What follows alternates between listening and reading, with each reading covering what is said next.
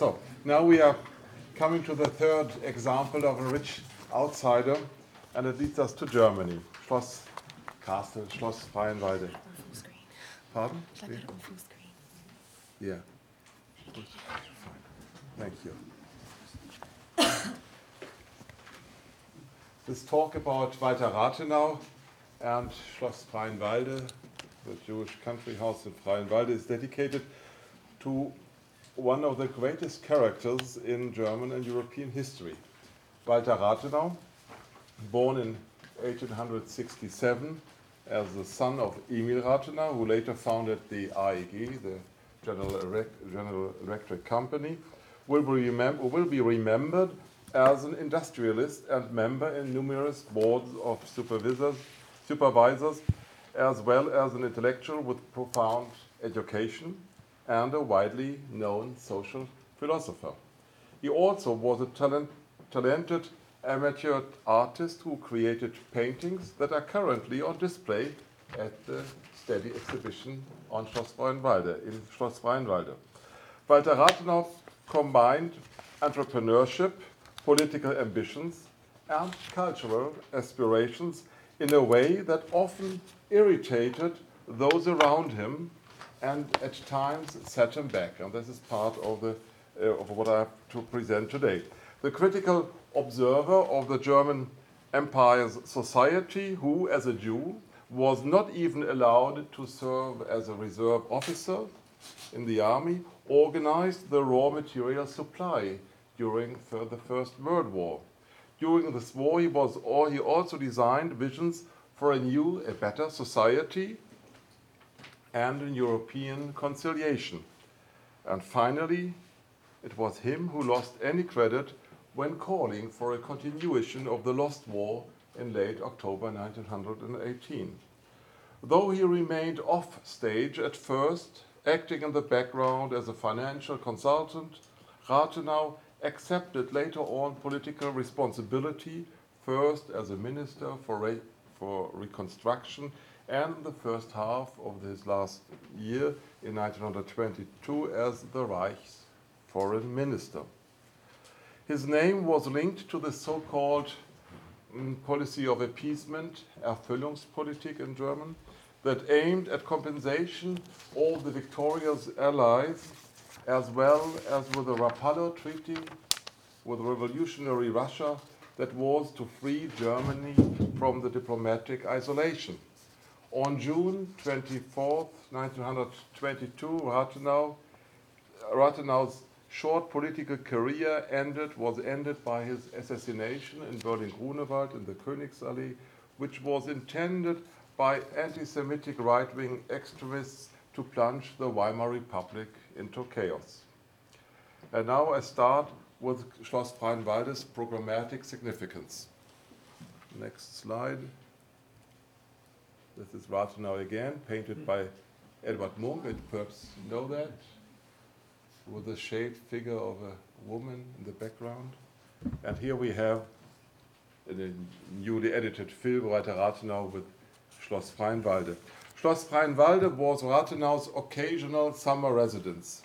His relationship to this property in the Mark Brandenburg began in 1909 when the Prussian crown sold the unregarded estate, including outbuildings, park, and inventory, to a Berlin entrepreneur, that is, Walter Rathenau. In retrospect, he himself wrote, and I quote him, "In 1909, the Prussian exchequer wished to separate itself of some of its real estate, one being Schloss Freienwalde, a one-story country house 5 windows wide and 4 windows deep, amidst a moderate park situated at the outskirts of the town of Freienwalde. A friend guided me there because he knew that I loved the architecture of Prussian classicism, which at the time was hardly recognized and little appreciated." We will have the same situation with Liebermannsvilla later on. End of quote. Though these words and his words sound detached, Rathenau indicates that his acquisition meant more than the summer retreat of a rich entrepreneur. In fact, as I see it, as I put it, it was the scene of a silent battle of cultures in German Kulturkampf, revolving around Jewish integration and exclusion, and thus also around Germany's path into the modern age of the 20th century. To shed some light on this background, I will now outline Rathenau's motives behind his commitment as a supporter of Prussia's early classical era. 2 years earlier, Rathenau had given up his position as the director of the Berlin Trade Company, die Berliner Handelsgesellschaft. As aging crown prince of the AEG, he did extensive political and entrepreneurial counseling, hoping to be appointed to political office soon and thereby being able to exert greater creative power. Yet, in the years from 1909 through 1911, his political ambitions were shattered piece by piece, which in Rathenau revived the old conflict between literary and entrepreneurial calling, the two parts of coal price and soul, as later Robert Musil has stated in his ironical portrait of Walter Rathenau, the mixture of coal price and soul, literary and entrepreneurial calling. Schloss Freienwalde, just like his Berlin townhouse that he built the following year, thus became the sphere of activity of a creator in waiting who was able to implement his ideas about the country's future purely on an aesthetic level, but not politically. A Berlin sculptor was hired to create a large plaster model of the building, which served as a basis for the development and to test possible reconstructions. Trips around the Brandenburg countryside inspired the project, which, instead of seeking true to the original restoration of the Schloss, intended to contribute to the renaissance of Prussian architecture. And I should just show you a slide. This is Schloss Freienwalde in the late 18th century, built by the wife of the Prussian King Frederick William II, Friederike Luise. And perhaps another picture, that was the status of Schloss Freienwalde because it has refurbished and renovated by Walter Rathenau. You see 4 windows, 5 windows in height and length. In retrospect, Rathenau himself noted, "We mutually reinforced ourselves in the conviction of the importance, to maintain and to study these unpretentious creations of Prussian architecture of the late 18th century in order to revive a healthy contemporary architecture on the grounds of Mark Brandenburg in the present." That's the core of what I have to present. As a result, end of quote, as a result, the Schloss received a new facade, underlining its classicistic impression without restoring the original condition. The pilasters were added or emphasized, the window roofings in the main level were raised and panels added, proportions were highlighted by tinting the formerly yellow and white surfaces pink and the pilasters gray.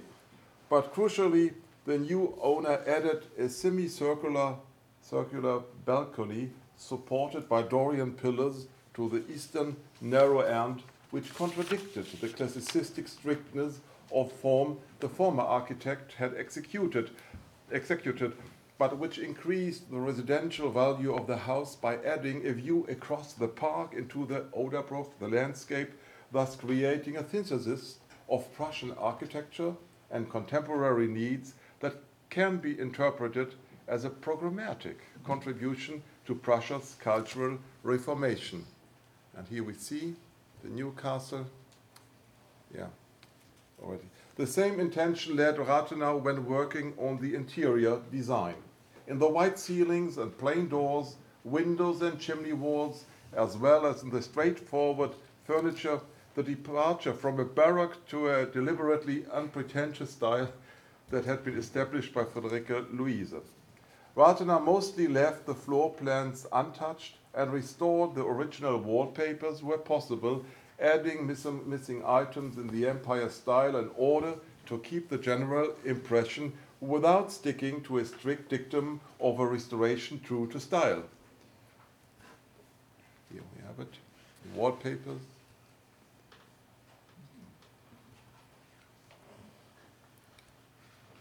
Okay. The same principles were applied to the furniture, which consisted of a few dozen chairs, cabinets, mirrors, dressers, and tables from when the Schloss was built. It's not surprising that eventually the Schloss, after having been remodeled by Rathenau, was appraised by art historian Hermann Schmitz as, and I quote him, making the conclusive impression of a late 18th century home. End of quote. It just differed from a museum in the feeling that, and I quote again, the breath of former inhabitants was still wafting through the suites of rooms. End of quote. Thus, the Jewish country house became the aesthetic counter-program to Wilhelmine arrogance, and which, in Rathenau's eyes, in 1806, after the clash of the Prussian Empire, had thrown overboard the policy of summoning strength of modesty and reformation. That is, so to say, Schloss Freienwalde as the contrast to the church of the Emperor William, the Kaiser Wilhelm Gedächtniskirche, which ruins are still to be seen at the Kurfürstendamm in Berlin. But by buying and saving Schloss Freienwalde, Rathenau, being an affluent but culturally outcast Jew in the Kaiserreich, proved to have a better understanding of the Prussian roots than his Wilhelmine contemporaries, who reclaimed national convictions but in reality betrayed them. That is the point and the paradigm. Rathenau was one of the most powerful entrepreneurs in the Kaiserreich, and he was a Jew who suffered ostracism. However, by the stiff coolness of the resurrected rooms and his insistence on keeping the complete furniture and the building's title as a royal castle, Rathenau proved to himself and to the world that it was not at all about the charm of a rural Tusculum. It was his evidence of a Prussian-Jewish symbiosis. It acted as criticism of the Wilhelmine barbarization of style and was to be taken as a political warning. To Rathenau, the restoration of the royal castle represented a political agenda of emancipation that was to commemorate Prussia's modernization in the spirit of Stein and Hardenberg and others after 1800. With this in mind, Rathenau in 1911 predicted, and I quote him, even before the end of this decade, the last step in the emancipation of the Jews will have been taken. End of quote. That was the first part of the story. And the second is the reception in the eyes of the public of Rathenau's castle in Freienwalde. Rathenau's contemporary even attributed to the museumish aloofness of this stony agenda to the proprietor's personality. Among Rathenau's first guests in Freienwalde was Karl Fürstenberg, owner and director of the Berlin Trade Company, die Berliner Handelsgesellschaft. Fürstenberg was on friendly terms with the Rathenau family, and as a banker of the AEG had accompanied the family's rising. In Freienwalde, however, he felt uncomfortable. I quote Fürstenberg. Although the uniform arrangement of the furniture right along the walls might have entirely corresponded to the style of the time the house was built in, it did not invite to linger there. End of quote.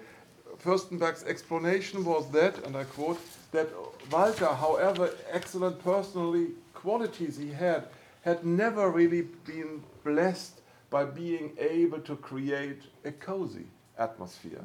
End of quote. Yeah, that's it. Writer, poetry Stefan Zweig used Schloss Freienwalde to evoke the cool and reserved image of the proprietor's personality. And now Stefan Zweig, in my quotation, in his feudal Queen Louise castle in the Mark, one could not get warm with all the order, organization, and cleanliness. End of quote. Schloss Freienwalde was intended to be a manifesto for a civil society founded on civil equality and unity. For Rathenau, however, it inadvertently became a symbol of cultural and communicative self-isolation. What the self-confident principle had created as an aesthetic sign against Wilhelmine's self-indulgence, his contemporaries perceived as a universal key to the idiosyncratic personality of the creator. Moreover, the acquisition of the castle by a bourgeois entrepreneur showed affinity for the Prussian crown and coined Rathenau's bad image in the public. People readily mentioned that the new owner placed importance on keeping the property's tile royal castle to the now owned by him castle. All those bits and pieces formed the myth of the shunned Jewish Nabob, whose wealth could not save him from social ostracism and whose country house in the Mark was less a non-commercial cultural object than a self-serving status symbol.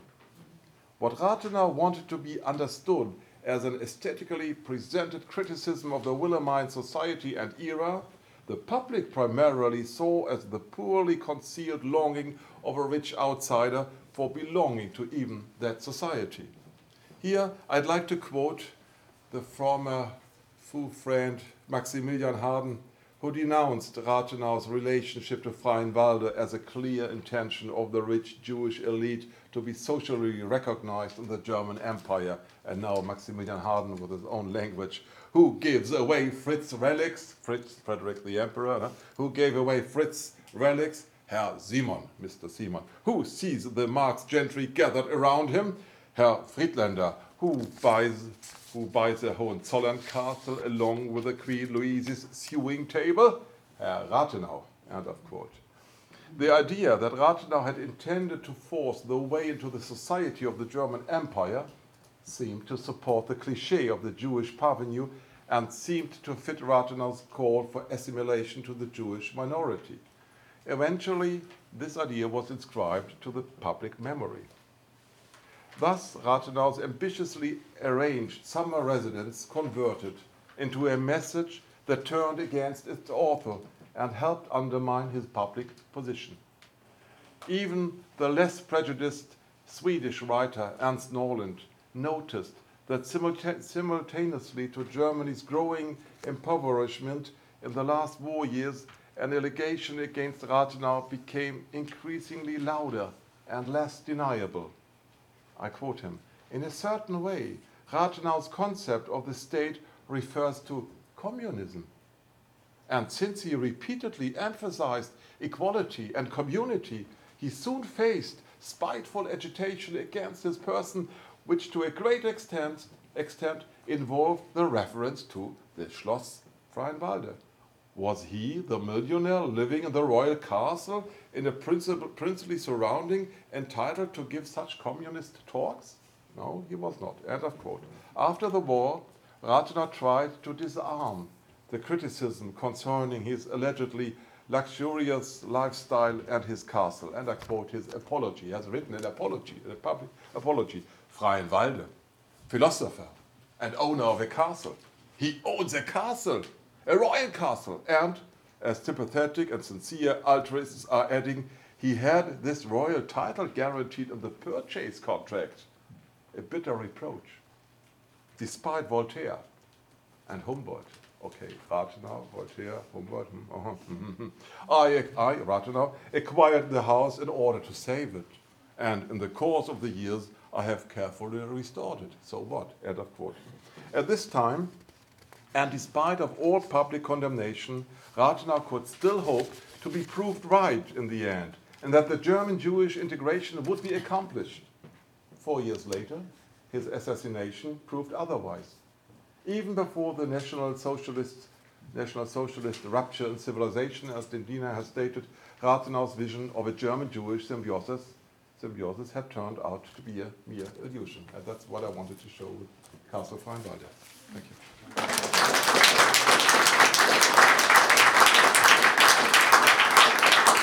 And I'm sorry, by reading this paper, I've forgotten to show you the slides.